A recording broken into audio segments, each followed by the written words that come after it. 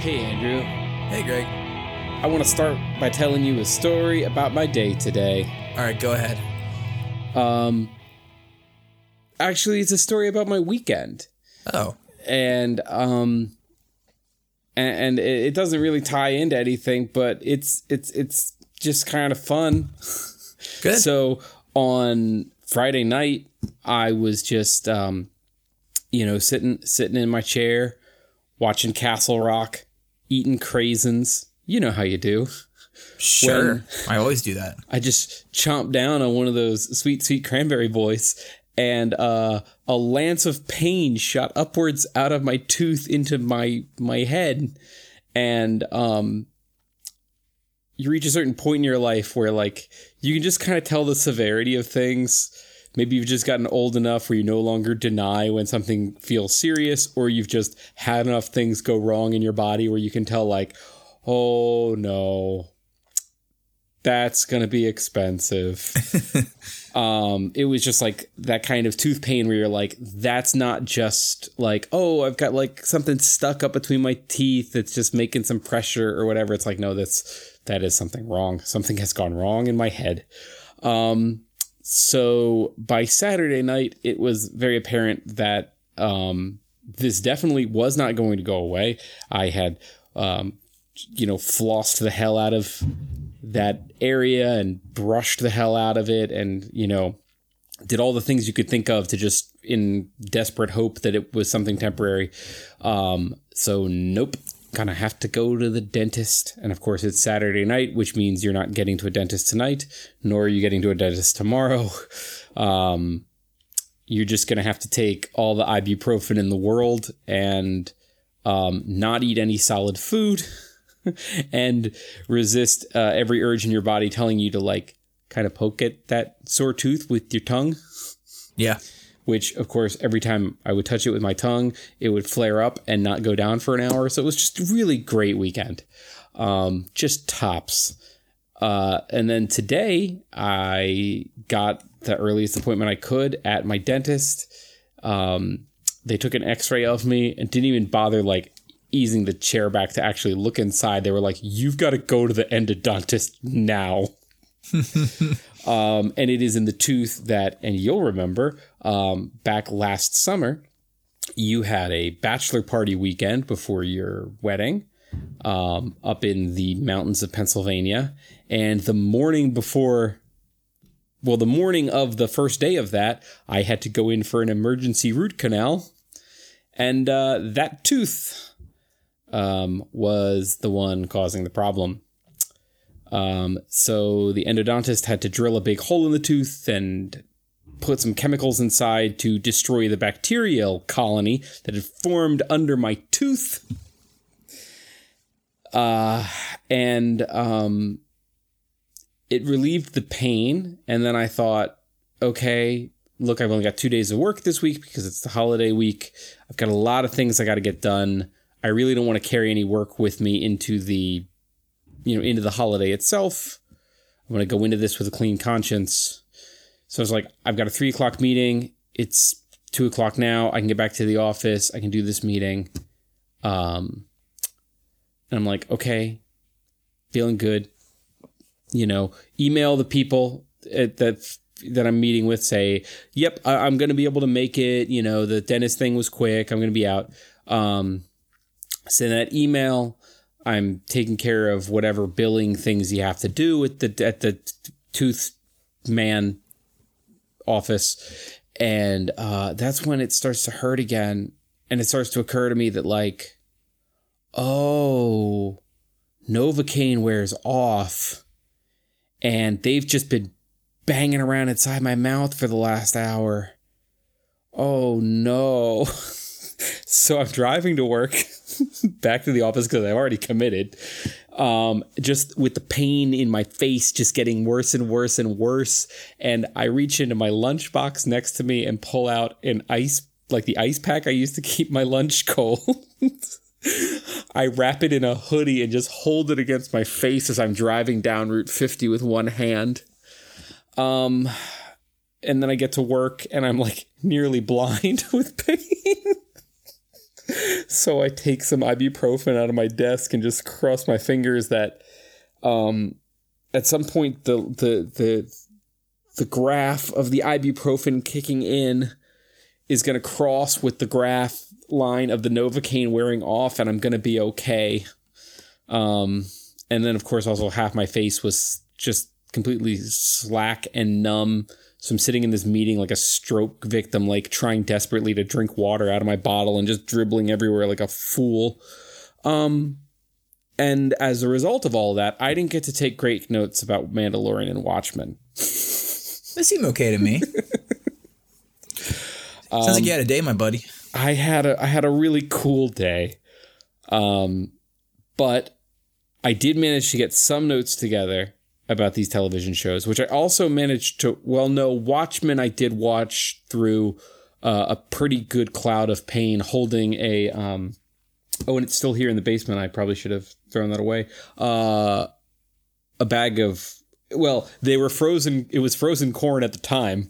It is now just a bag of warm corn in my basement. Ew. Holding that against my face because all the other ice packs were in the process of getting refrozen. So I watched Watchmen like that. So I'm pretty sure I didn't hallucinate any of this episode, but we can talk about it and you can tell me. Well, I think that you were kind of just getting yourself really immersed into the episode. It was kind of a hazy, hallucinatory episode anyway. Yeah. But before we go into that, I have a question, Greg. Sure. When are you going to buy your Cybertruck? Yeah. Here's the thing. That thing looks fucking dumb. What? But also, I want it really bad. I think it looks fucking awesome. I have never seen a cooler looking vehicle in my life. Look, okay, when I say dumb, I mean dumb in the way of like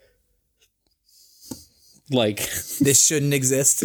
Yeah, this is like, it's like, that's dumb, but it's like when they made bacon pizza rolls. Like, that was dumb. But yeah, man. But yeah, I look at that and I'm like that. I wish that the Tesla car that I actually want to buy looked like that, but in car shape. I don't want that vehicle itself. I want a vehicle that looks like that. Yeah, same. I have no reason to get a truck, even a very cool truck. But yeah, people were just like going on about how shitty it looked. I'm like, what are you talking about? This thing looks amazing. Like, I guess I just have a different aesthetic than most people, but because I'm just glad that weirdness withstanding, Elon Musk is committed to like. I mean, I watched a lot of sci-fi movies, like, and it's always like, it's the year 2010 and the world is different, blah, blah, blah. And all the vehicles look crazy. And he's like, I'm going to make that my reality. I mean, which I appreciate. Yeah. I like the retro future aesthetic of it because I mean, for so long, for the last like 30, almost 40 years now, cars have just been like, just kind of like vaguely lumpy blobs, like almost like if you took a car from an earlier era and put it in a river for 50 years so that it just got eroded down to like just a very rounded down general idea of the shape it once was. Like, that's what cars look like now.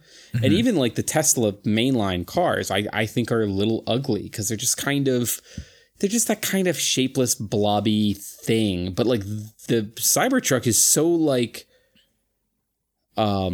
distinctive and like it has an aesthetic that it's going for, Yeah, I mean, it's something different, which is, and I will say that there have been attempts at cars to look different, right? Like, I'm trying to think of, I don't know what they're fucking called, 'cause I don't know anything about cars, but just like the very like boxy, just like ugly, like an Azteca looks bad, and like just like there was just like, this car looks terrible, or the one that's like, I think it's a Scion maybe, where it's like it's not symmetrical in the back. Like the back window like curves around the one side for no reason. And it's like, that just looks shitty. Yeah, I actually drove one of those as a rental many years ago. And that curved back window is actually really great for your right side drive, your passenger side blind spot. Oh, that's cool. I didn't think about that. But yeah, it looks dumb as hell.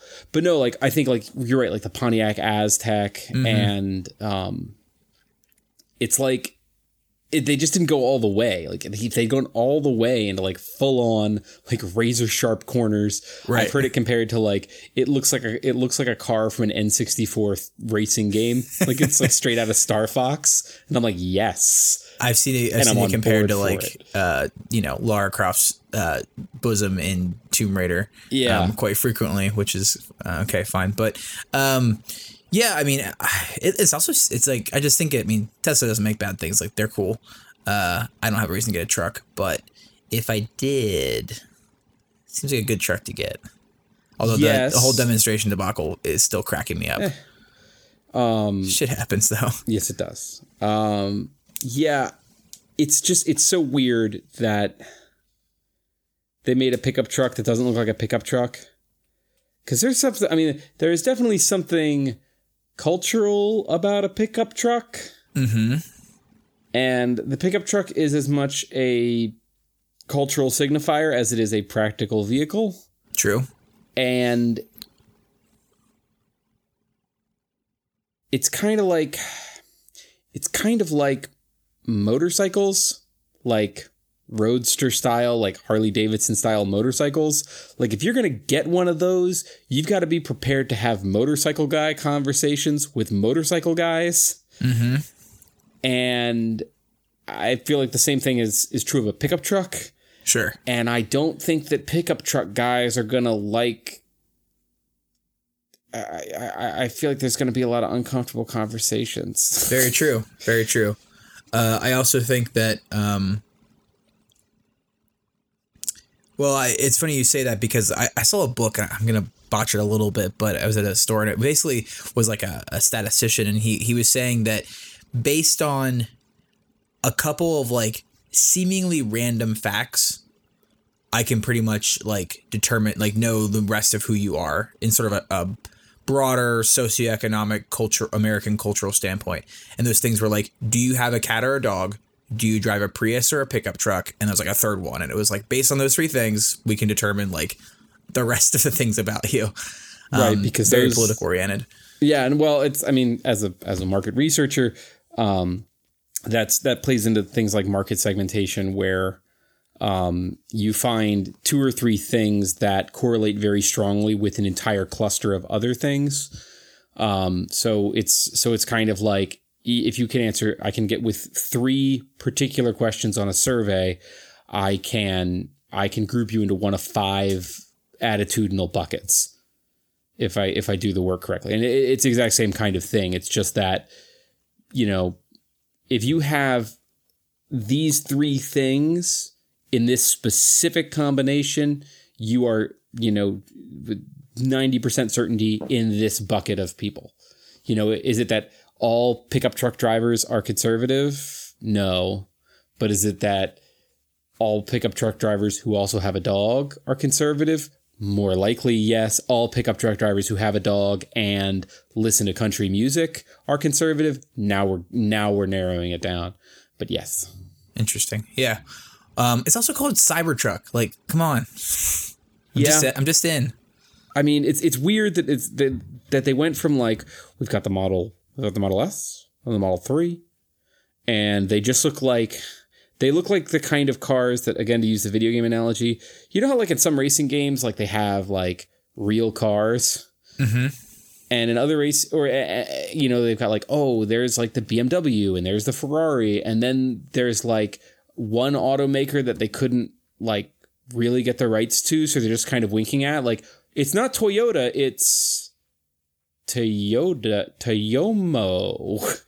And they look like just slightly off from real world cars. That's what Tesla looks like today. They just look like just kind of a generic interpretation of standard cars. Yeah. And they just have these generic names, and that's like, I get it. you guys were focusing on other things, but then they come out with this and it's like, where the fuck were you hiding this stuff? You've got like crazy names. This thing's aesthetic is completely off the wall. Like, this is where I wanted you to be with the Model 1. Like, Yeah, no, I agree. I mean, I am surprised because generally, like, because Elon Musk is a really fucking weird dude, like, in the other areas of his weird non-profit making empire, like, you know, there's a lot of funny winks and nods and stylistic choices made with the SpaceX stuff. Mm-hmm.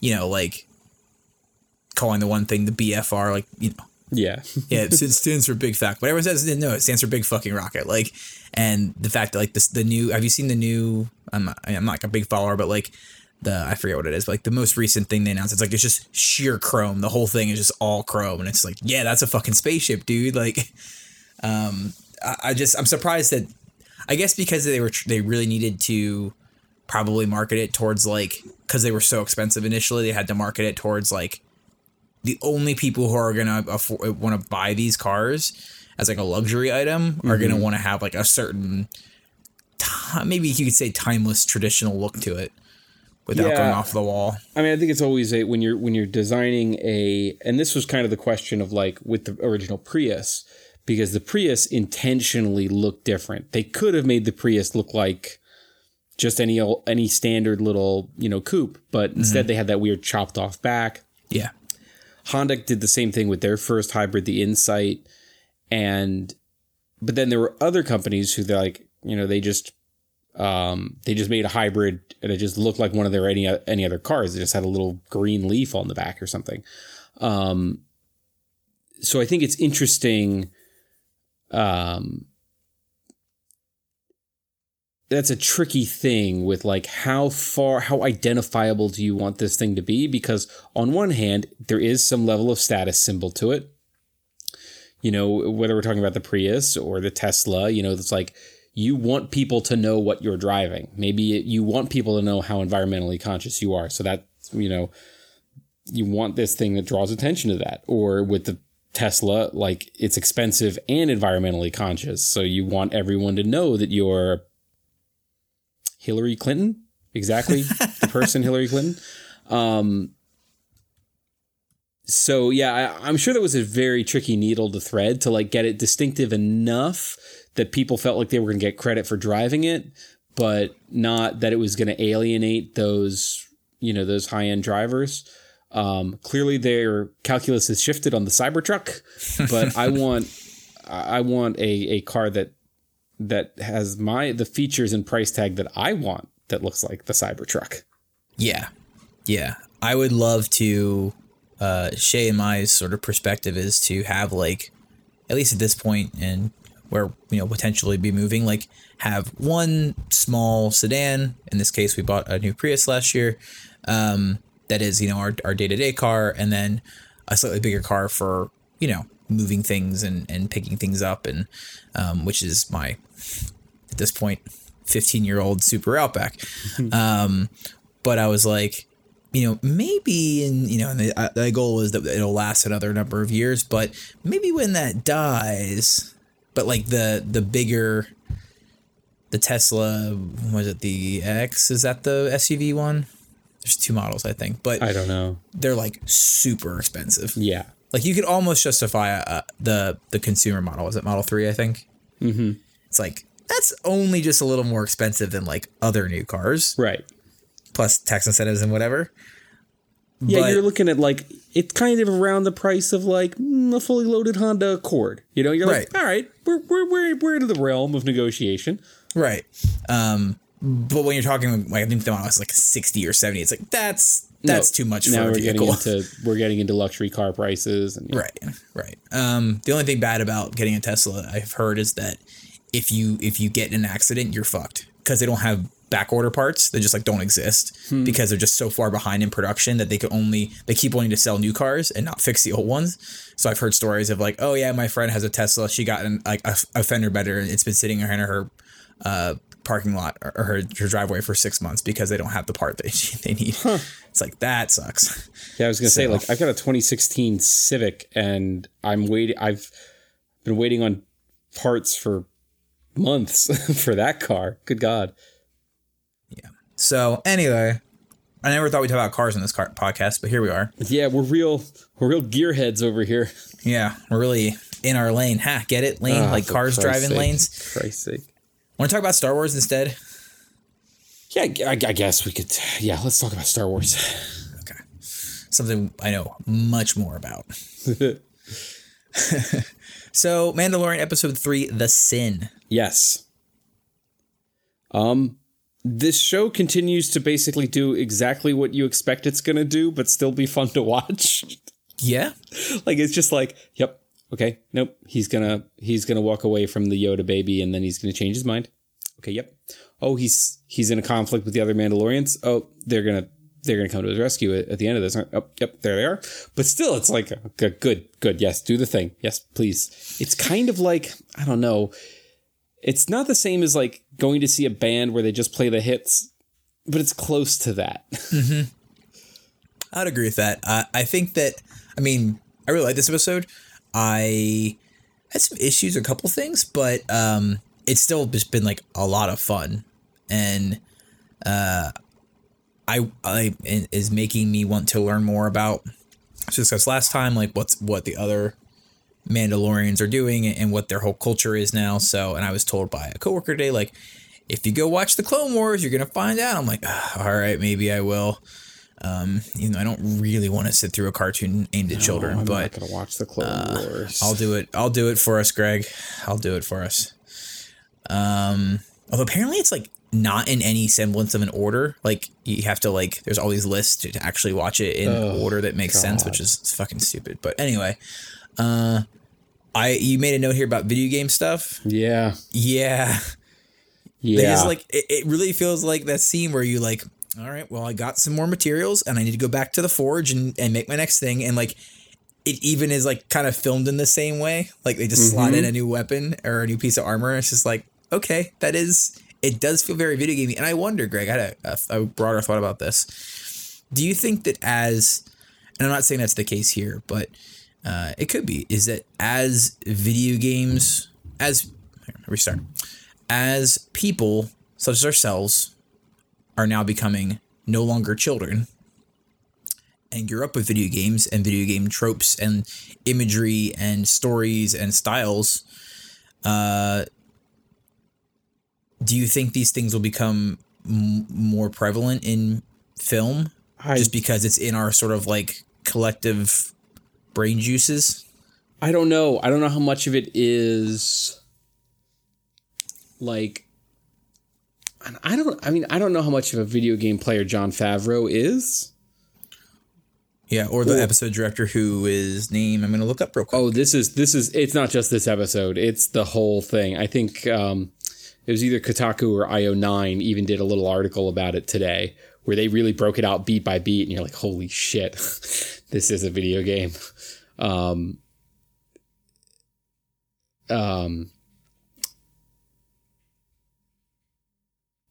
Or is it just that because I've been playing video games, now I'm starting to see those patterns, you know, where maybe they don't exist, kind of a pareidolia thing where you're seeing the face of Jesus in a tree trunk just because you're trained to look for faces.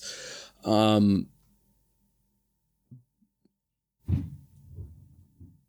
don't think it's necessarily a bad thing for movies to borrow a little bit from video games or TV and whatever, you know, movies, TV, borrowing from video games a little bit in certain ways, in the same way that I don't think it's a bad thing for video games to borrow from film and movies. But this particular thing, it almost feels like you could see a conspiracy theory here where, look, there have been a lot of canceled Star Wars video games. Some that we know about, maybe some we never even heard about. Maybe some that never got past the initial kind of design document, general plotting phase.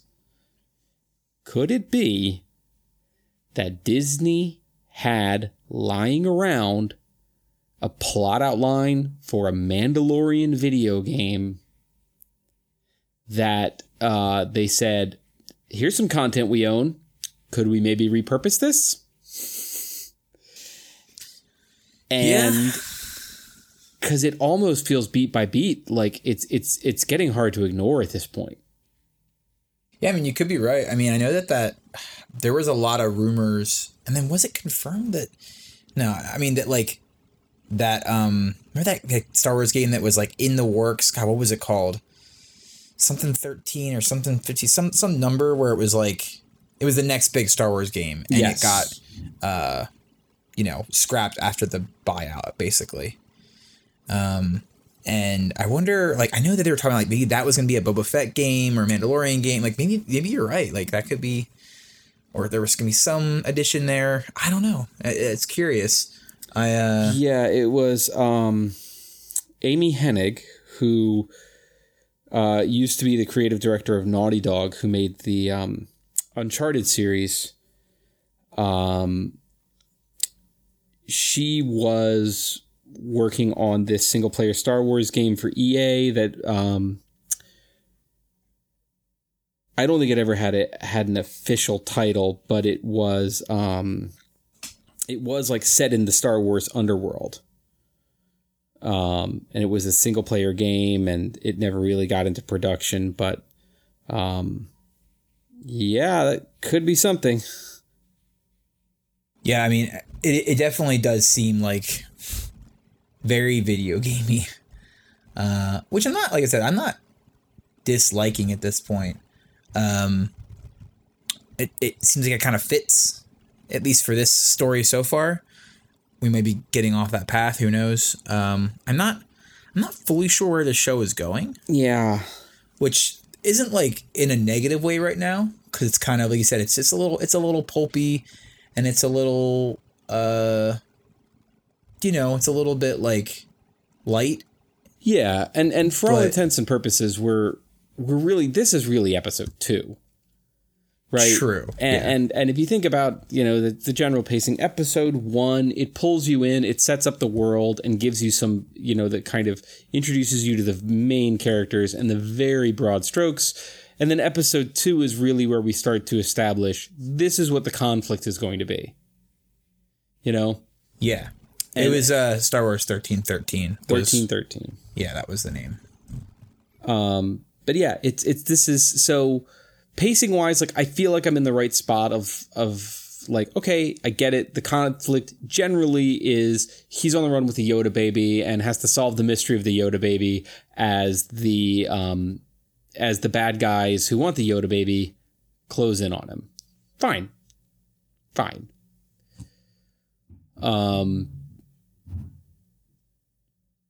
I kind of feel like, I don't know how we get another 6 episodes out of that, or is it 8? How many episodes do we have on this? That's a good question, actually. I don't know off the top of my head. Right, 6 to 8, let's say. Yeah. So yeah, I don't know, but I'm with you. Like I do feel like I need a little bit more out of him, or we need to get another sidekick involved who can kind of play off him. You know what I mean? Yeah, I mean, I feel like I can't tell if the show is going for, because we've seen in the the trailers, we've seen a bunch of characters and actors and actresses that are showing up. Like we've definitely seen other scenes with other IG droids. Mm-hmm. We've seen like there's we know Ming-Na Wen's in it. We know Gina Corona's in it. We know that Giancarlo Esposito's in it. Like there's other characters we know that are showing up. It's also 8 episodes, by the way. 8 total? 8 total. All right. So we have 5 left. Yeah. Although it has been renewed for a second season. So, yeah, I'm not sure. I do think we need more for sure. 'Cause like, especially when it's like, we've got him who's not a talker. And then we've got Baby Yoda, who also doesn't talk. Yeah, and it's also that he's not a talker, but he's also not like a facial expressions haver. Yeah. So kind of need something here, guys. Also, I guess this is maybe part of the new canon Mandalorian stuff. The whole, like, we don't take our helmets off ever. I'm like, that's stupid. Yeah, we need to have a talk about that, Star Wars. Like, that's stupid. They have to eat. Yeah. I mean, I know that Star Wars likes to gloss over a lot of that stuff, but they have to eat, and they have to, like, drink and bathe, right? I'm guessing what it really means more is, you know, like, has it ever been, have you ever, like, removed your helmet in public, so to speak? You know what I mean? Mm-hmm. Like, yeah, like you have to keep it on, you know, like it's your persona in the public. Right. And even within the Mandalorian community, there are probably certain social contexts where it is understood this is a helmets on versus this is a helmets off situation. In the same way in like certain Muslim communities where you know, where women wear like the full face covering, you know, but when they are in situations where it's all women, they are not necessarily, they don't have to wear that, right? It's only in certain, you know, and it's prescribed. So I assume that the Mandalorian culture is like that in some way, because you have to take, I mean, what if you get an itch on top of your head, or I don't know, you get a weird infected tooth in the middle of a Saturday and you've got to get it worked on. Like, there has to be some kinds of exceptions. That's implausible. That would never happen to anybody. Certainly not in Star Wars. Yeah, I would imagine that it's more of a, because there was also this moment when the big guy tried to take his off. It almost felt a little Mexican wrestler-y to me. Yeah. Where I was like, oh, I mean, I don't know. But we also saw like kids running around with them on and stuff. I don't know. Yeah, I mean, there's something to me about the idea of like, okay, when they reach a certain age, you know, or when they or when they're inducted into the Mandalorian community, you know, like a Mandalorian bar mitzvah, they get their helmet. Because also, that's the other thing with kids, like the helmet doesn't grow with them. At some point, they have to get a new helmet, which means the first helmet has to come off. Unless, I mean, because you can't just like put them on top of each other like a nesting doll. It doesn't work that way. No, they're organic. They grow and like shed like a snake skin. Yeah, yeah, yeah. But anyway, yeah, I don't know about that, but a couple of things I have here. The length is feeling awkward to me. And I'm not saying that like I needed another 15 minutes in that episode, but it just feels weird to have a, you know, in the broad category, like drama action show be this length. I just think because I'm such a pattern of like a comedy is 20 minutes and a regular show is 45 or whatever. Right. So it just feels like, so what are these? Feels in the middle. What are these hitting at?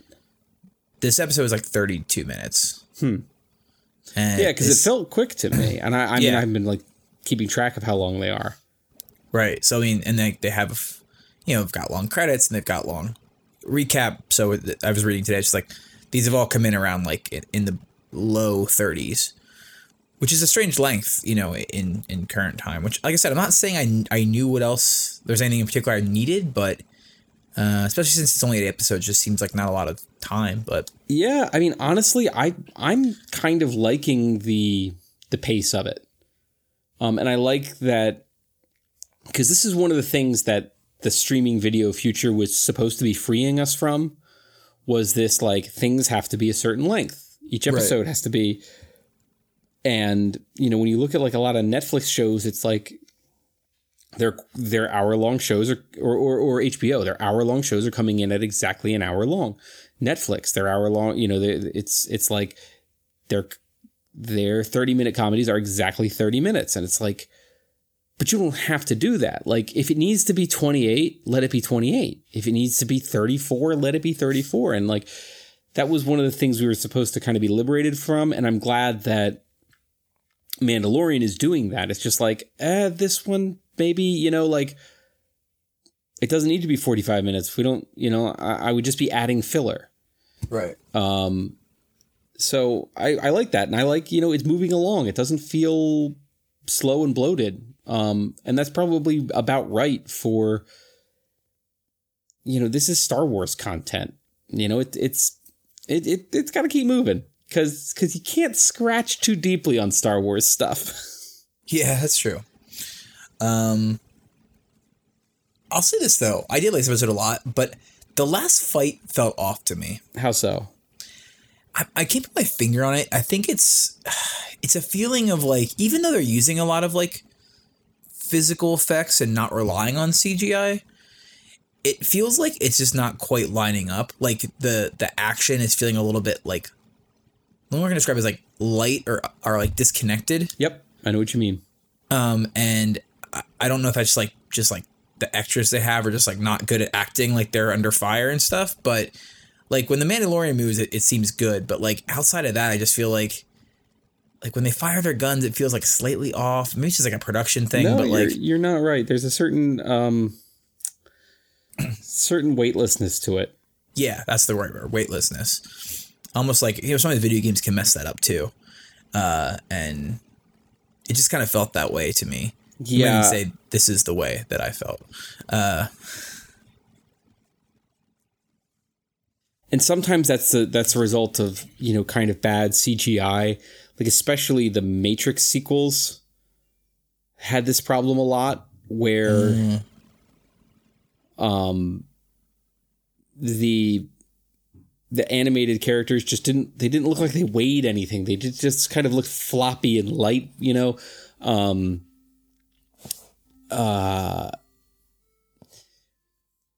there isn't a sense of impact and momentum and those sorts of things. And I think when you can also get into that when you use too much wire work when you're doing practical effects. The Lord of the Rings not the Lord of the Rings movies, the Hobbit movies have this problem too. It all just feels kind of loosey-goosey fakey. But I would agree that this had that feeling. Part of it is, I know one thing that doesn't work for me is when he shoots his disintegration ray at guys and they just poof. Like, they poof way too quick. It looks like a mistake in the editing to me. Like, I'm not seeing a guy disintegrate. I'm just seeing it. Yeah, it just looks like an awkward camera cut. So that's part of it. But yeah, you're right. There is just something kind of disconnected feeling about a lot of the action. And even when he was in the last episode or the episode before, when he's crawling around on the Sandcrawler, there was something strange about that too. And I don't know. I can't put my finger on if it's the way it's shot or if there's a special effects thing going on, or I mean, it could even be something as subtle as like a sound design thing. Yeah, where it's just if you're watching a fist fight and the punches don't sound right, like they just don't sound heavy enough, or the impacts aren't mixed high enough up. It just, there's a weirdness to it. So you're right. Something is not adding up. I think it's something with to me, I always feel like the lasers in Star Wars had some weight behind them. Particularly in the original trilogy, but even in the prequels and the sequel, like it feels like, even though there's lots of scenes where they're just like lasers everywhere, in these smaller scenes, it felt like, when someone gets nailed by one, they like really go flying and the kickback in them. And so they felt like more like kind of like real guns.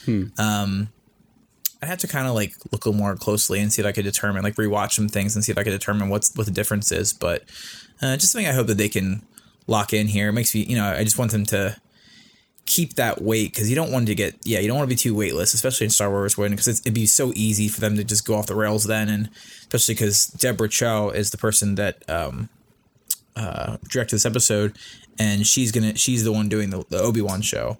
So like, you also don't want to have lightsabers get that way either, because that can get wonky. Yeah, and part of me was thinking like, oh, maybe this is because, look, this thing is on Disney Plus, and Disney wants Star Wars to really be a PG-13 kind of thing, so they're intentionally cartoonifying the violence a little bit to make it a little bit more palatable.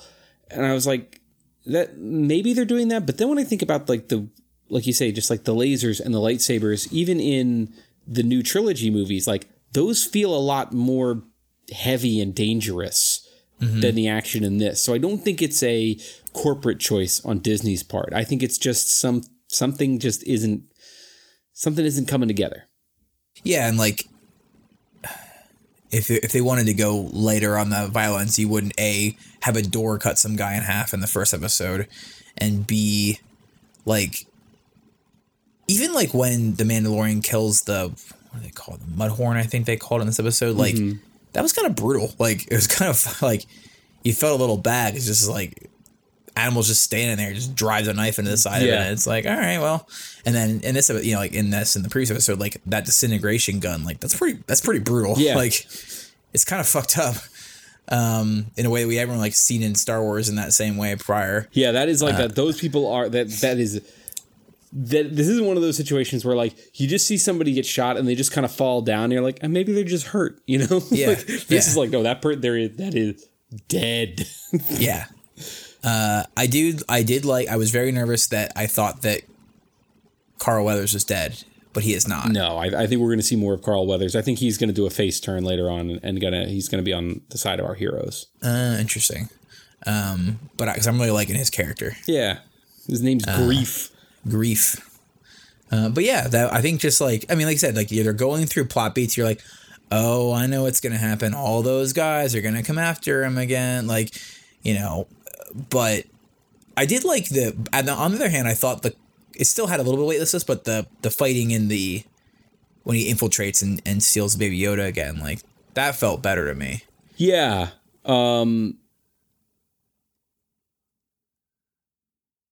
Yeah, I think that was a much more competent, that had a little bit more of that felt like a James Bond movie to me, especially a more recent years James Bond movie where, he's kind of sneaking into someplace and he's never quite sure where the next bad guy is going to be. Right. And sometimes he gets surprised and he makes a, narrow escape.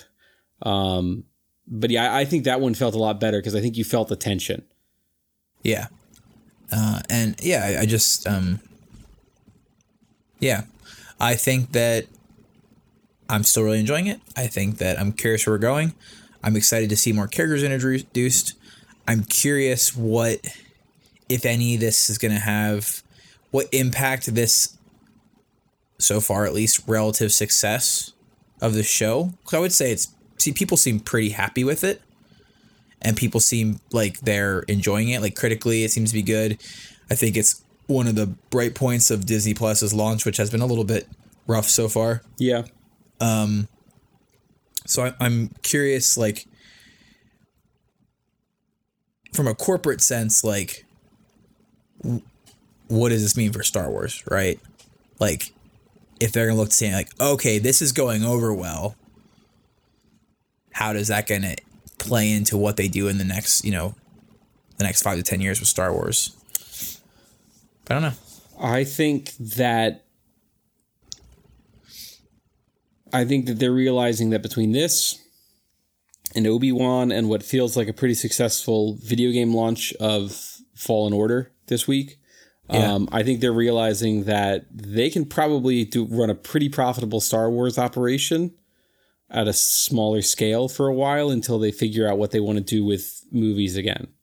Or they could also, even if they want to do movies anymore, because now they've got a way to distribute Star Wars content.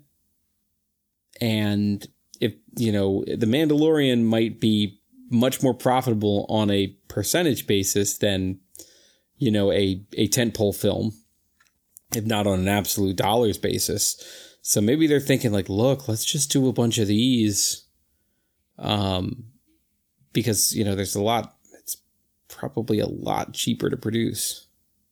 I was curious about that. Like, I'd be curious to know I don't know if they released it, but what the budget is for this show, because I've been thinking about this a lot, and I don't want to dwell too much on like the business of it all, but just like the business dynamics behind streaming and all these services that are just like, there seems to be kind of almost like what we had in like what would that have been, like the mid 2000s with like budget bloat, which kind of culminated in like Pirates 3 and Spider-Man 3 and a couple of things that were like $350 million budgets of movies.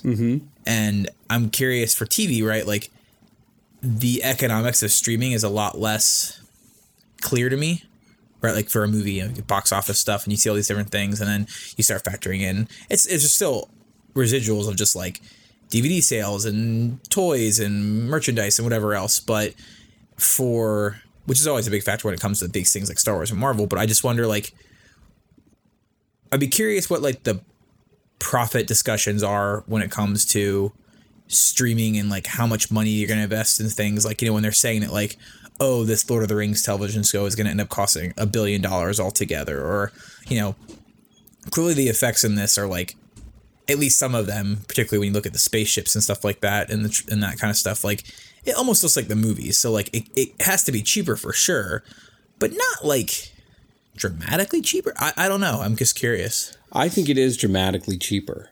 Okay. I think that expectations are lower for production values, and I think even though maybe the gap on screen between Mandalorian and Episode 9 might be relatively small, I bet you that small gap in screen accounts to a much bigger gap in dollars. Yeah, that you're probably right. You know, that there's a certain sweet spot of ROI on your effects budget that The Mandalorian gets you. And if you're just launching it on your own streaming service, you don't have to deal with all the economics of film distribution and theater agreements and all of that other stuff that costs money and time and, you know, all that stuff to make happen. It's just, when it's done, we just pop the files on the server and boom, we're off to the races. And then we don't have to share any of the ticket sales with a theater chain. You know, it's true. Yeah. So when you start adding up the numbers of like how many users Disney Plus will have and that subscription price and all these things put together, like, you know, and then you start factoring in like they might not even make it.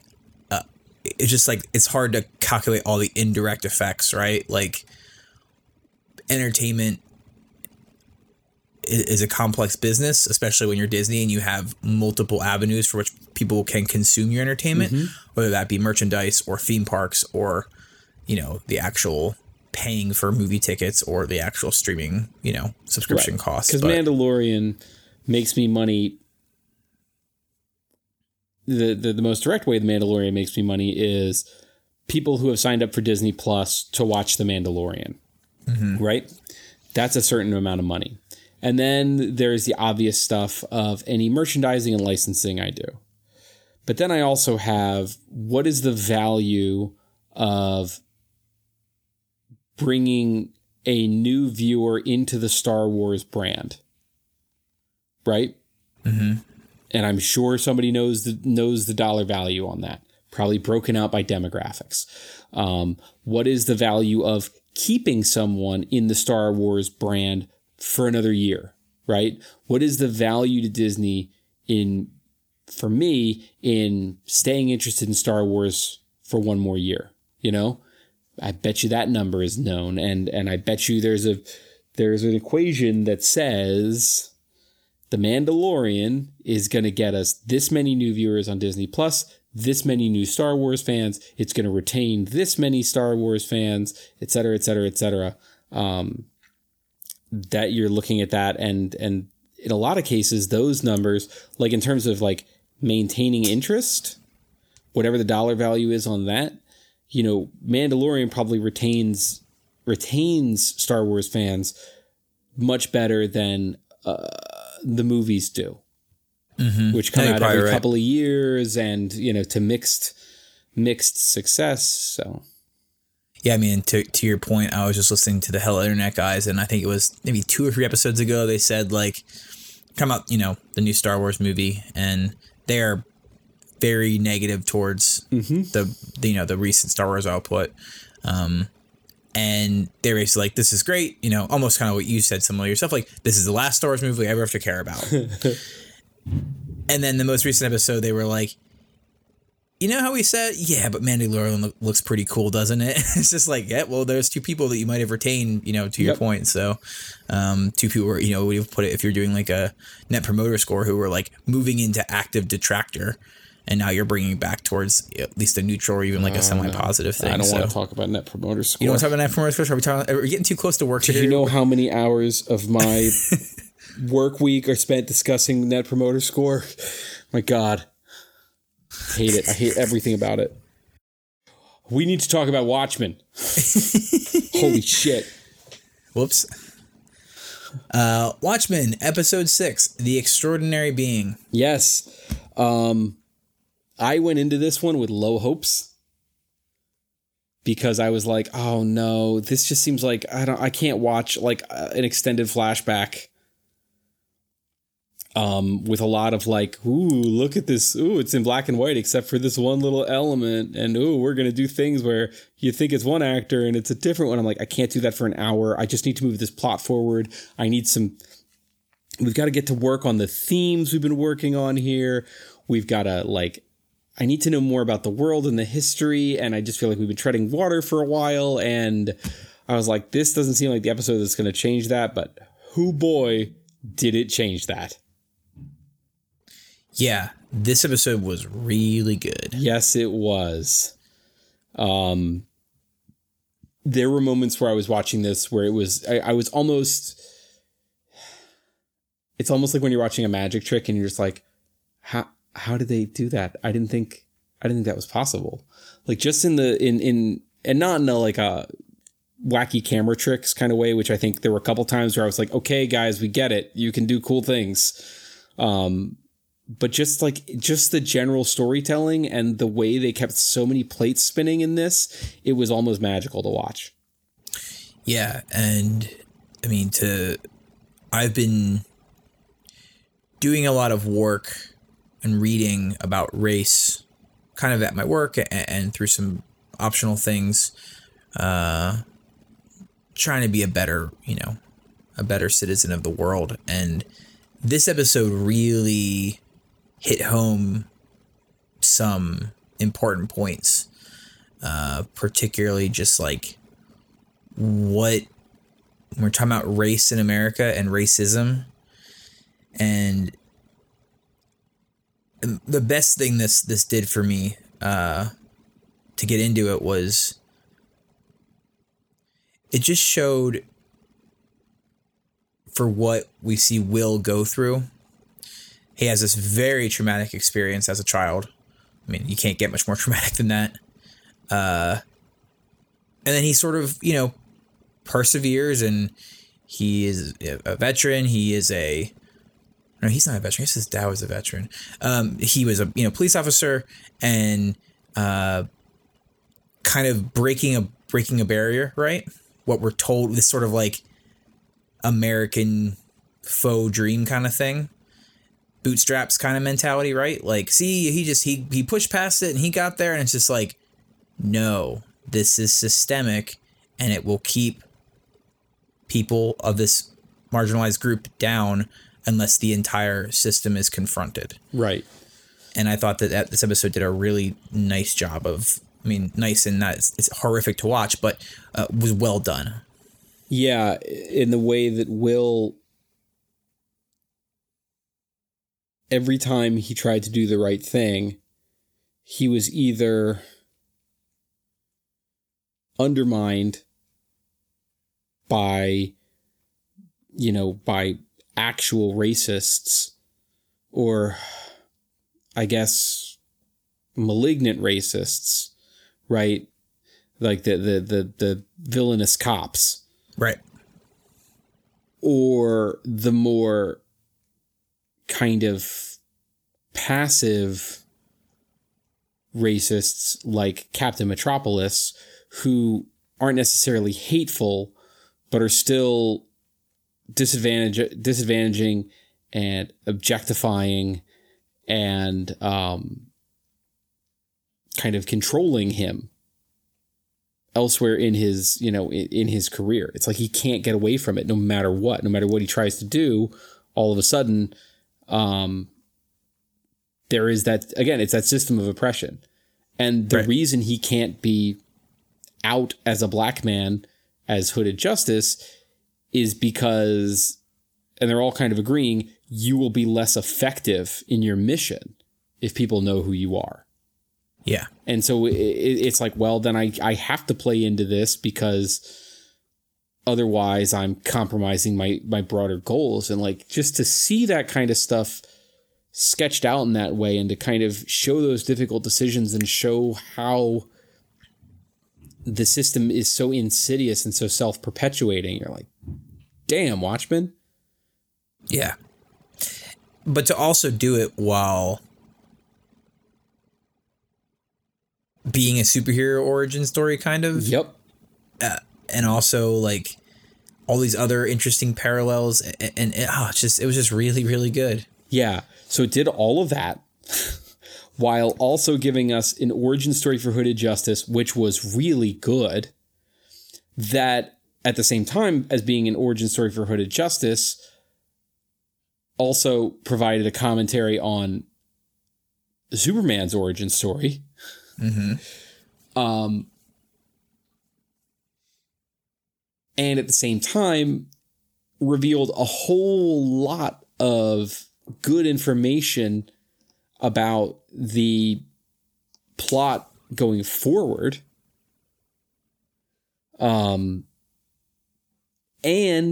also doing a lot of good world building and filling in some of the gaps of, how has the world of Watchmen, post Hooded Justice, how did it evolve to lead up to the present day? Like, it did all of that in an hour.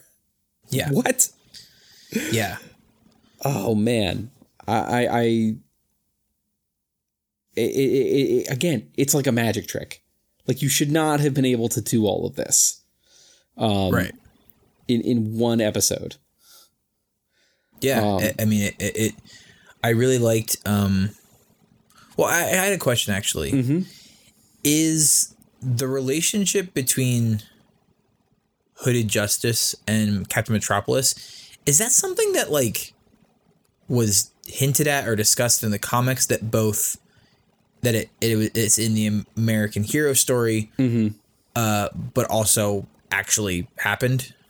There were in a lot of the Watchmen Apocrypha, because in the comic itself is accompanied by a lot of these kind of in-universe like news clippings or bits of the original Night Owl's autobiography and all of these things that build out the world kind of outside the illustrated panel pages of the comic. Right. And in a lot of that Apocrypha, there are suggestions that Captain Metropolis was homosexual, that Hooded Justice was possibly homosexual. Maybe they had a relationship. Maybe Hooded Justice was some other kind of, non-straight situation.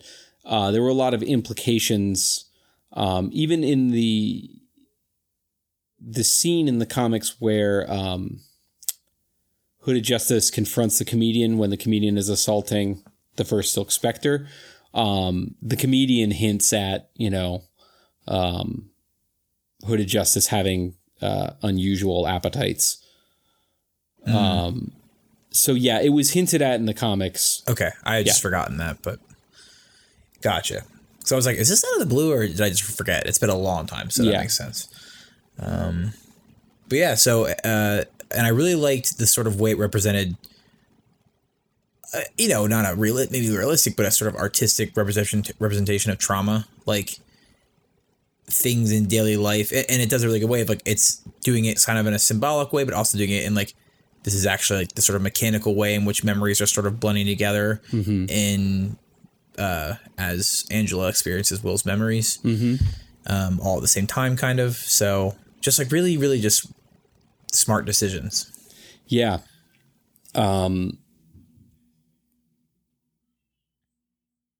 Yeah, it's again, there were times where I thought it got a little too cute with its kind of time bending and time period mixing. And there were even certain points where it almost felt a little kind of hard to watch. Not in like, oh, it's challenging me, but just there were certain things visually going on where I was just like, it's kind of hurting my eyes or something. It's just like it was making it a little disorienting in a way that I don't feel was intentional, but that's a very minor technical quibble in this. But one technical thing that I thought they did really well, and to tie this back to the conversation about the action in The Mandalorian, the action in this is so good. In Watchmen generally, but I really noticed it in these action scenes where there's a really fine line you have to walk where where we're talking about like fist fight action in a relatively grounded show, like where the action has to feel realistic within the context of the show, which means you can't have the superheroes doing anything too outlandish because, again, these are just normal people. But the fights still have to feel dangerous. They have to feel like people are getting hurt. And they do such a good job of making all the action look like this could really happen. And it's just that the heroes in our show are just really good at fighting, but not in a way that's getting up to like, kung fu movie levels of outlandishness.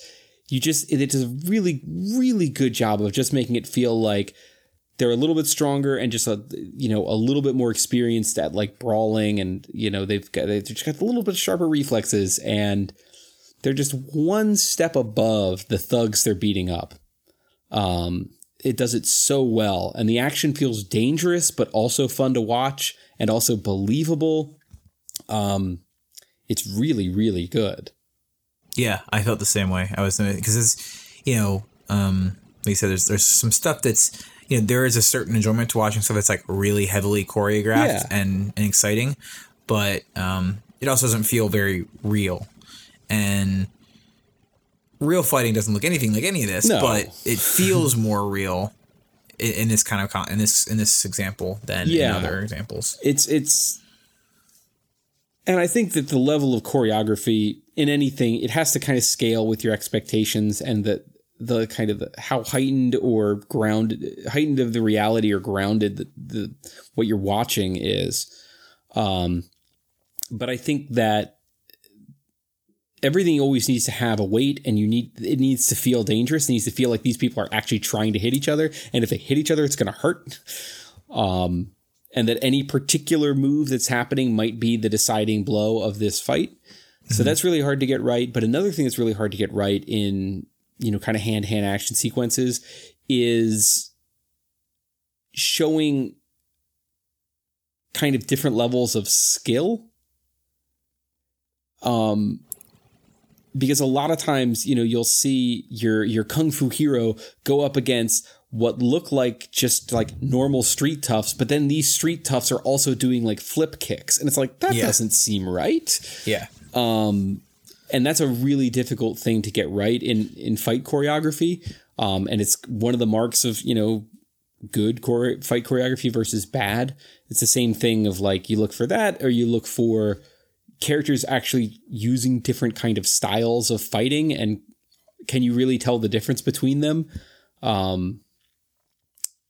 Or does everybody just kind of use the same generic move set against each other? That's usually bad, but this just does such a good job of doing all of that. Like, the fights feel like they have stakes.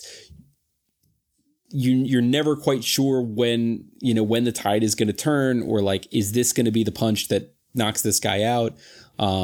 It's really good. Really good. Yeah, I agree. It was noticeably good. All right, so we've got some good developments here. Rough outline that, Will comes to New York at some point in his life. We learn that the baby he rescued after the massacre would end up becoming his wife. Mm-hmm. Although their marriage is relatively short-lived, it seems.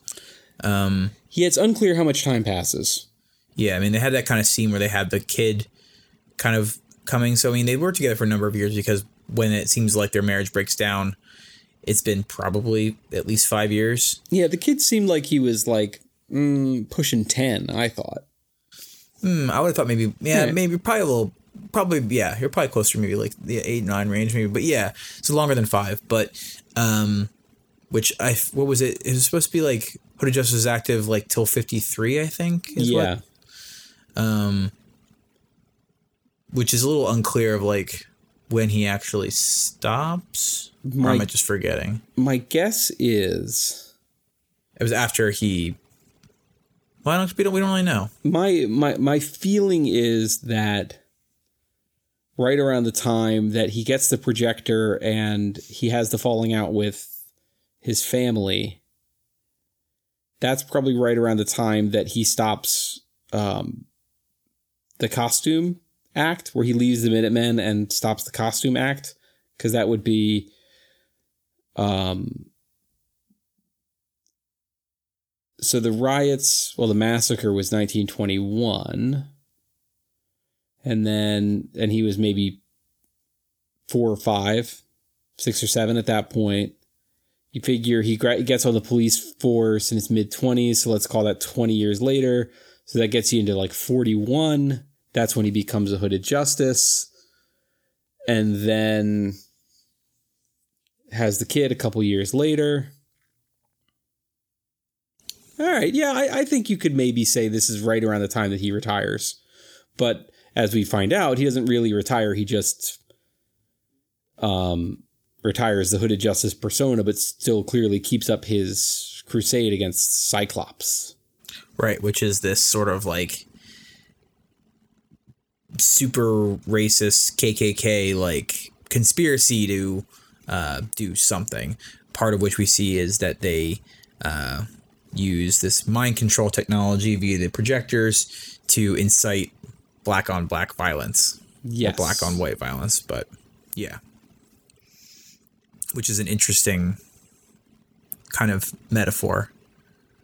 Yeah, I'm not sure how much I gotta think harder about that. Yeah, that could be a little problematic, but because something feels weird about the show positing that black on black violence is like literally the result of racist conspiracies. I don't know if I love that. And is Watchmen positing that if not for the Cyclops thing, there would be no black on black crime? I don't think that's what it's saying. No, I don't think so. I mean, I think that there is something to the allegory of black on black violence being either ignored, if not outright encouraged by certain white elements. I think that's absolutely a valid critique. And maybe this is just kind of putting a finer point on that. I think you'd also look at the other side of it, that like racist structures, superstructures, if you want to get Marxist about it, are the causes of like, you know, poverty, crime. Yes. Right? Like, the reason that riots and things like this happen, and, you know, you look at more recent examples like in Baltimore, places like that, like, these are outcomes and side effects of deep-seated oppression and racist structures. So I think if you could view it that way, like, that's a fair kind of, like, it's a strange allegory, and I think you could definitely take it the wrong way. Yeah. But if you view it from that angle, I could kind of get behind it. Right. The idea that, so, and I hate saying the words black on black crime because it's been, as a term, it's been so co-opted by the white supremacist movement. Correct. To deflect conversations. But I think you're right from the more, you know, maybe Marxist school of thought that, you know, practically by segregating communities through official and unofficial means, and then imposing deprivation through cuts to social programs and racist hiring practices, you essentially create a situation where you've got a community that has no other option but to prey on itself and destroy itself from the inside, because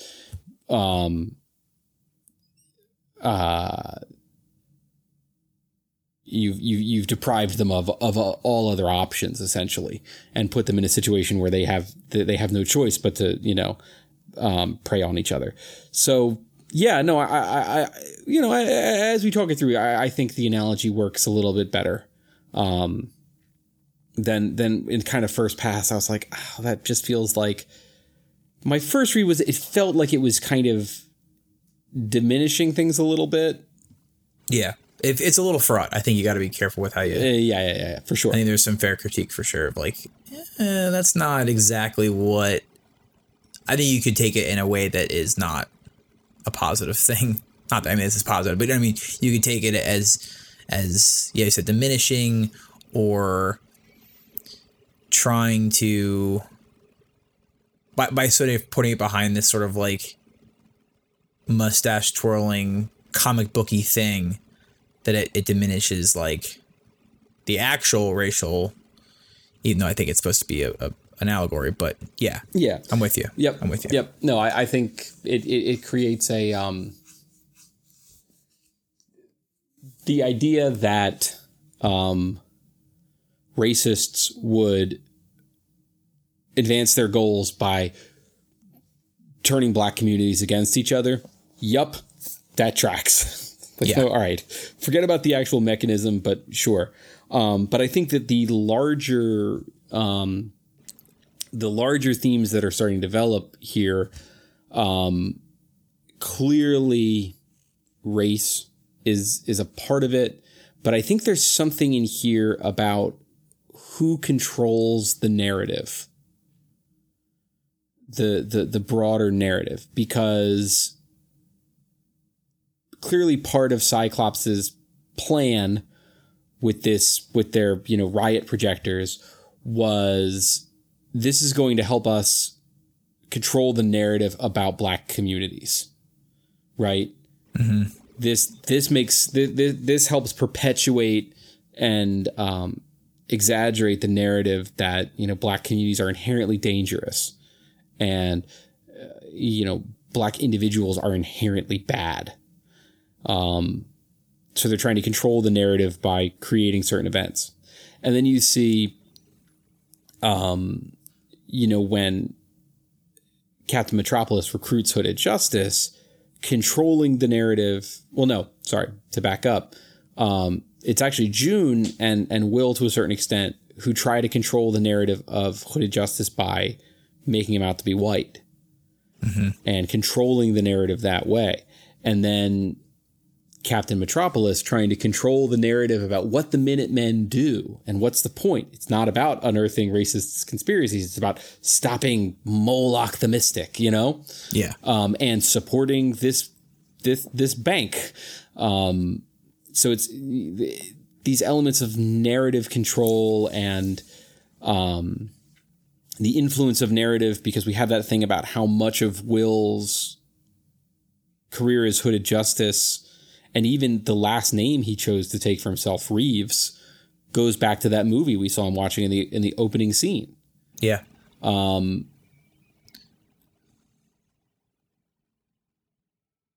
So and those connect to the broader Watchmen universe's themes of, you know, regardless of what's true or not, controlling the narrative can have a great effect on the outcome. Right. Right. And we even in the last episode, you know, what Glass says to Sister Night, he says, "What is true?" Yeah. You know, or what is even true anymore, or something to that effect. This idea of controlling truth and even the way that the episode opens with the scene from American Hero Story, with the unmasking of Hooded Justice in that scene, and how it's painting a particular version of history. And then Laurie, when we cut back to the real world, she tells them to turn that shit off. Like, she's rejecting and controlling that narrative about Hooded Justice, who has a certain role in her own past. And maybe she knows more about who Hooded Justice is.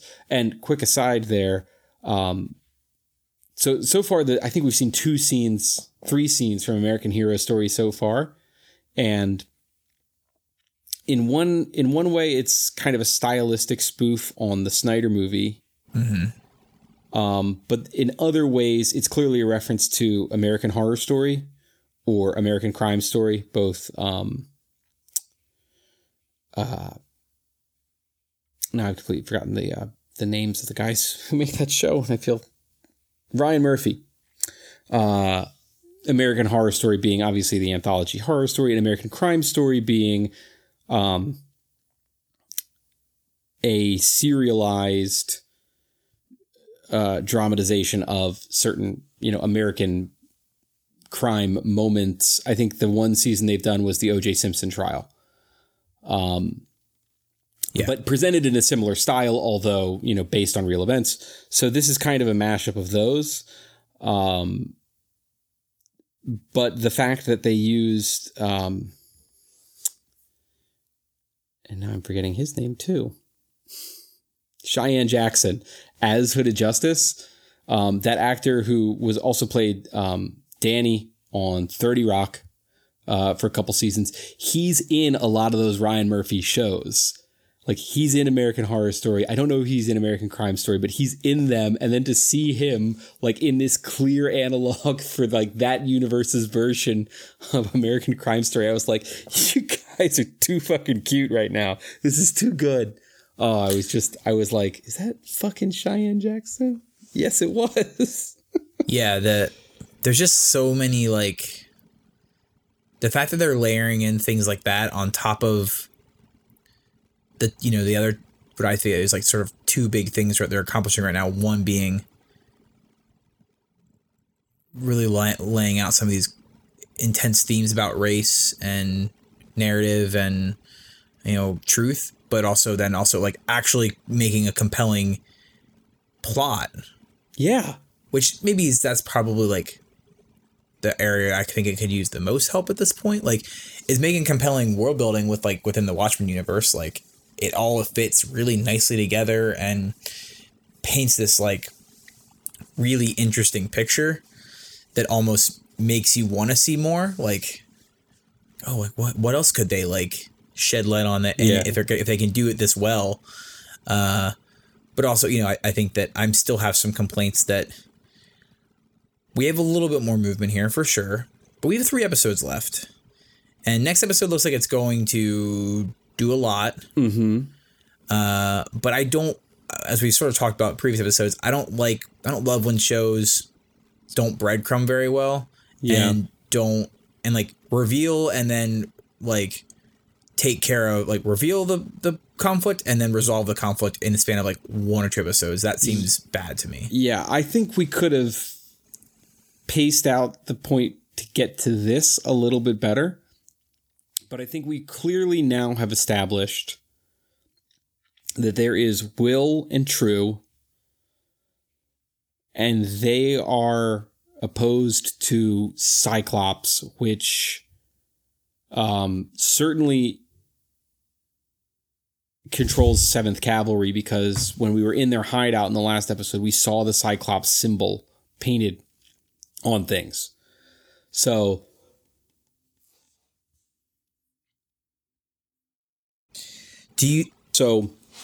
whether Cyclops represents 7th Cavalry plus the Tulsa PD or just 7th Cavalry, but clearly they're on one side of things and then True and Will are on the other side of things, because there's no way that Will is like, he gave up on Cyclops in the 60s, right? Mm-hmm. Like we saw a very clear line from him getting the projector technology to then using it on Judd, who he accuses of being a part of Cyclops. I don't think that this means anything like in the broader story, but I do think it's an interesting choice, and just another way like that it's doing this Watchmen thing is of sort of like, you know, making very on the nose connect like allusions and foreshadowing and stuff and connections, is that the giant squid had like one big eye. Yeah, that's not a mistake. No. So that's why actually what I thought that was when we saw it in the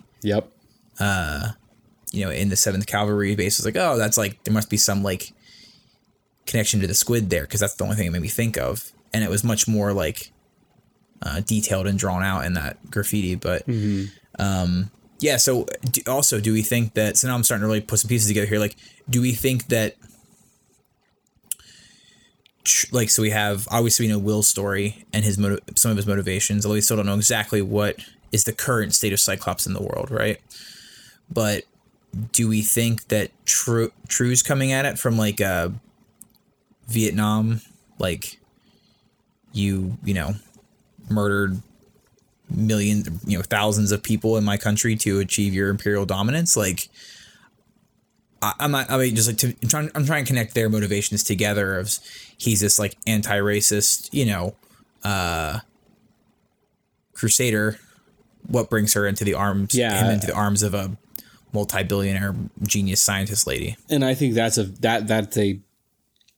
totally open question that I feel like I don't have an answer to, but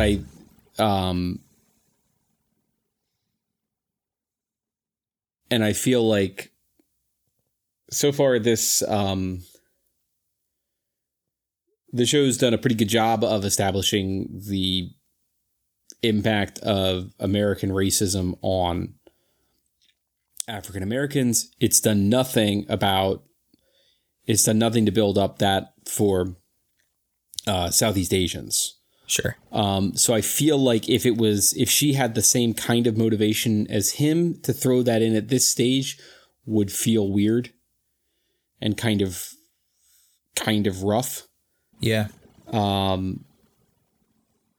But if their combined goal was to somehow solve racism, you could imagine that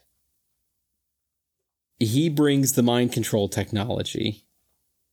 She's got some kind of memory implantation technology. You somehow bring those together and you could implant new memories, a new narrative into everybody within range of your MacGuffin. And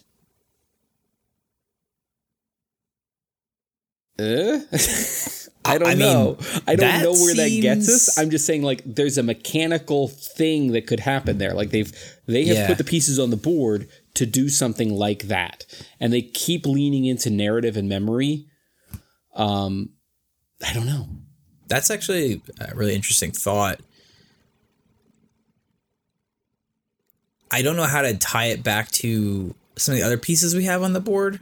Yeah. Like the Squid Falls and Ozymandias and like, I don't know how it all fits together yet, but I think you're onto something there. Plus some part of that feels legitimate. Yeah. I don't know. I also want to point out that it does if one of the key components of the original comic was to sort of deconstruct vigilantism and this idea of superheroes, right? The show is also doing a really good job of, in this episode, if you point out, like, individuals in masks or individual great people are not necessarily going to be able to bring down oppressive structures by themselves. Right? Right. Which is sort of a critique on not just superhero, vigilantes, but more so on sort of like the more individualistic views that many, maybe you could say many Americans have towards solving problems.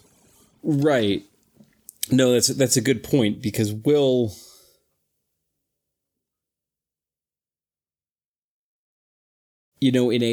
it's almost funny, because it's like,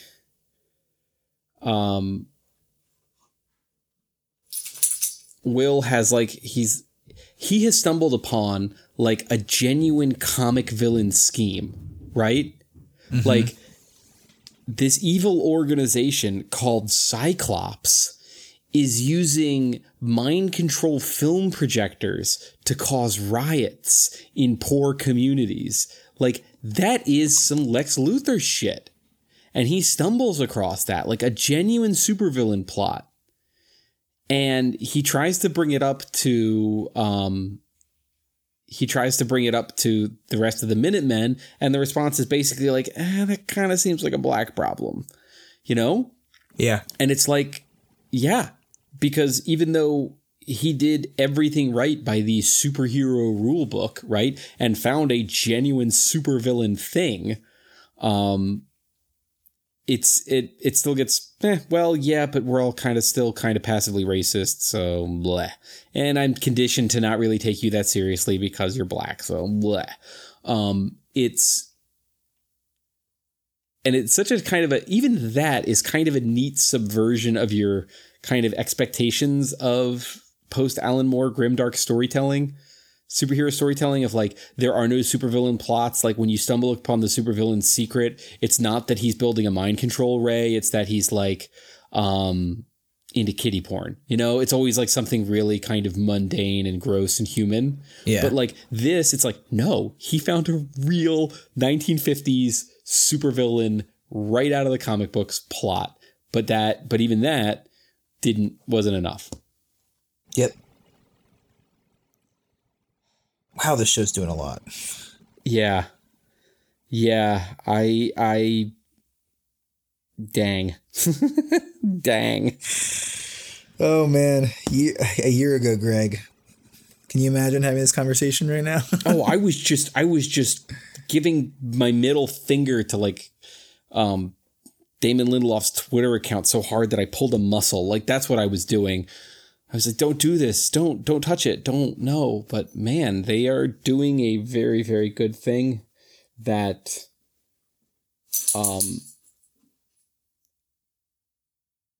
and I think the great success of it is it does not in any way diminish the original. Yeah. The original is complete without this.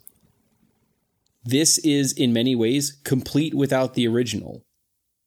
Like, and this doesn't do anything to the original, like, that cheapens it or worsens it or, undoes any of the things it did.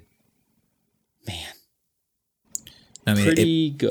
But it also doesn't just go off into a different direction. Like, it takes a lot of the same ideas and themes and just puts it in different context. Yes. And in the spirit of the original work, like, I feel like it is doing right by the spirit of Watchmen too, not just borrowing its imagery. And it's that we were kind of talking about this a little bit with Mandalorian. Like, in the final analysis, would this show have been as good if it wasn't Star Wars branded, right? Mm-hmm. And I feel like when I look at Watchmen, would this show be as good if it was not inspired by Watchmen? Absolutely not. Like, this show is not just somebody had an idea for a little kind of murder mystery superhero story and, oh, great, you know what, the Watchmen license is available. Make these things happen. Which is kind of the way Joker felt, you know, like, oh, this was just this could have been any just kind of crime, Descent into Madness movie, but can you make it be in Gotham? Sure. This has to be Watchmen, and Watchmen has to be this. Like, there's no other way to do it. This is exactly what it should be. It's too good. It's too good, and it's upsetting how good it is. And now we get to see Can I Say the Landing? I think it still has a lot to do. It does. It does. But I was feeling real worried there about 2 episodes back, but now I am fully back on board. Yeah, I think that we've done enough that if they can get 3 really strong episodes here, I think they can do it. Yeah, I think there's one more thing. There is one more trick they have to pull. And that is they have to find a way to subvert my expectations of Watchmen itself. That by the end of this, it has to make me question my expectations of something with the name Watchmen. Because the original comic made you question your expectations of a superhero comic book. Now I feel like this thing has to make me question my expectations of Watchmen to really come full circle. And I don't know how it's going to do that. And I don't even know if I'd notice it if it did it. Yeah. But I feel like that's what it has to do. Yeah, I mean, I would say one way it doesn't do it is by, like, mirroring the end of the comic too heavily or something like that.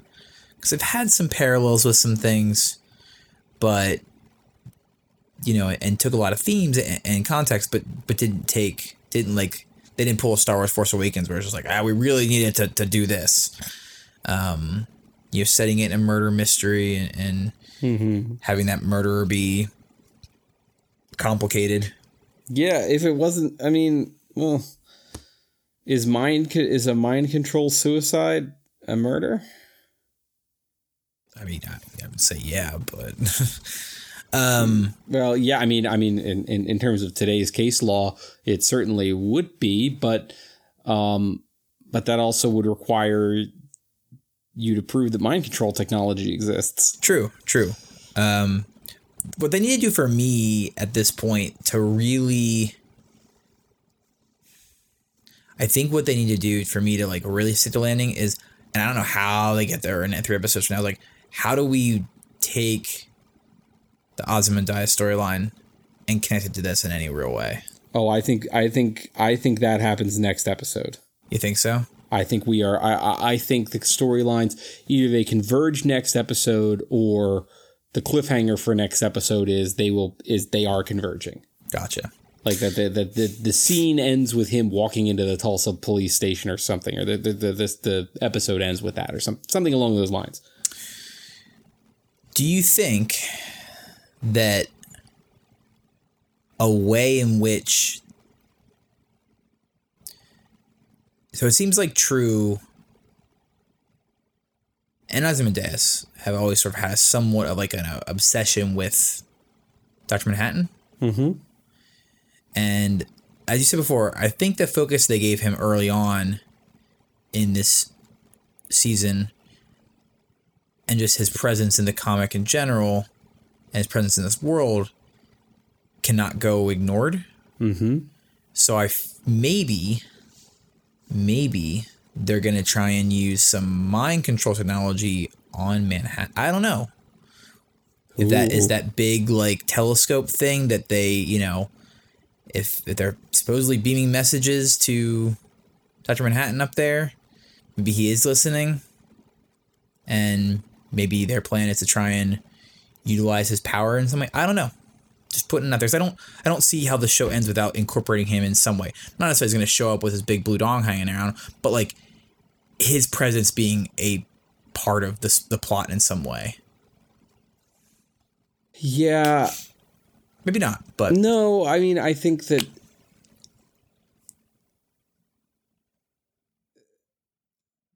there's a lot of Chekhov's Dr. Manhattan going on here.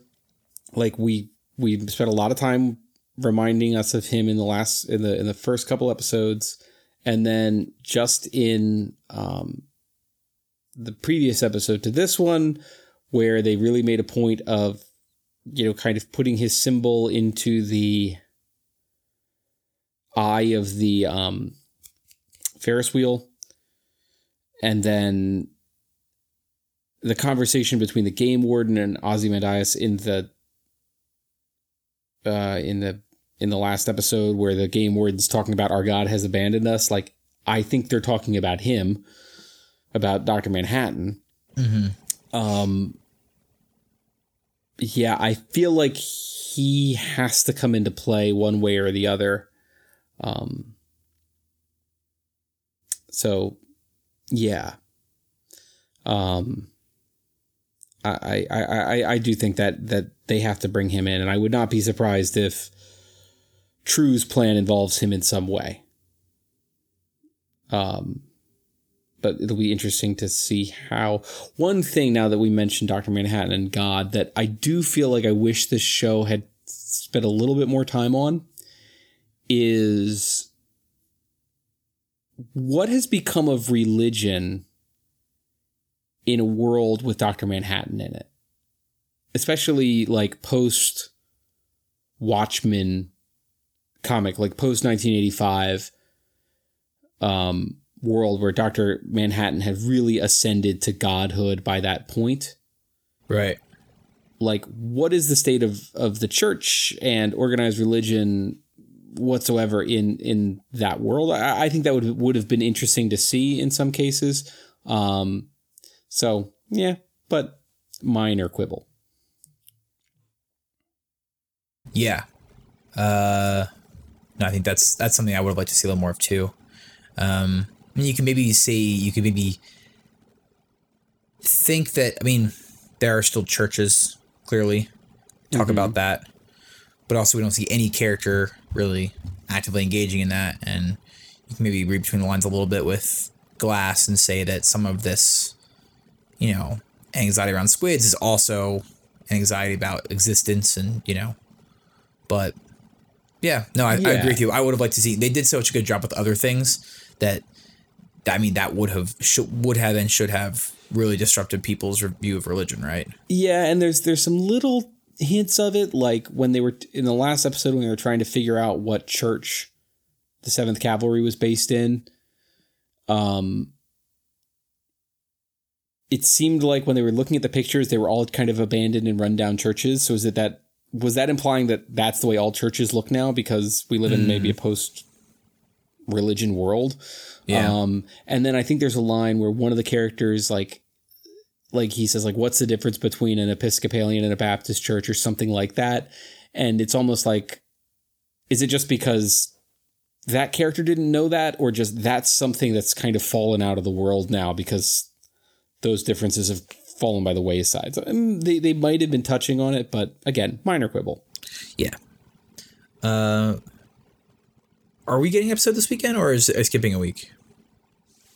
I think we're getting I think we're getting an episode. Yeah. I hope so. You know what's another ridiculous thing this show did? Mm-hmm. In juxtaposition to the Snyder movie is that it made the squid really matter. Yeah. Because one of the big things and I was always a proponent of this, I don't think you really need the squid in Watchmen, and I think you could have, I think the choice to have Dr. Manhattan be the sort of scapegoat or confusing thing, makes a lot of sense, and it feels tighter in a way. And now I'm like, well, but the squid's pretty cool. And the squid, at least in this universe, they really doubled down on what we're still learning, and there's still some pieces there with the squid falls and whatever, but I just think that's a really interesting choice Well, in hindsight, I think one of the genius bits about the squid versus something more conventional is that in 1985, and even in our world today, there isn't a plausible alternative explanation for the squid, right? Mm-hmm. Like you couldn't say, you couldn't fake it, right? Like it's right there. It's a giant thing made of squid parts, as opposed to the Snyder ending, which is just essentially a nuclear explosion that they like made blue or something to make people think it was Dr. Manhattan. Yeah, it was like his same energy and stuff. I don't remember the exact details, but instantly there are alternative explanations to that. So that is not the sort of thing that Ozymandias would do, right? Because that's not as airtight as the squid plan, which, because at that point, no one would suggest, oh, that's just a fake giant psychic squid, right? Whereas you could say like, oh, well, maybe that was just a regular old nuclear bomb. Right. I don't believe the story. Tachyons don't melt steel beams or something like that, right? Yep, that sounds right. That sounds right. I think I heard that somewhere. Yeah. Boy, oh boy. They made a good show. Somehow. So far. All right, so I guess we're going to watch this next week. Mm-hmm. We're going to enjoy our independent Thanksgivings. Yeah, I'm sure you're cooking up something delicious for your family. I'm not cooking this year, man. Whoa. I cooked for Friendsgiving, and so for proper Thanksgiving, we basically said this year we can travel or we can cook. We can't do both. Yep. So we're traveling. Very well. And I did make a pretty good thing for Friendsgiving. I was pretty happy with it. I'm going to make deviled eggs for Thanksgiving, and I'm going to make a Thanksgiving flavored Chex Mix for this Thanksgiving. But given the work I put into Friendsgiving, those two things don't even count as cooking at this point. I'm like, I'm dead in my sleep. It's very fair. Cool. All right. Well, safe travels. Yeah. And I hope you have a good one. All right. Happy Thanksgiving.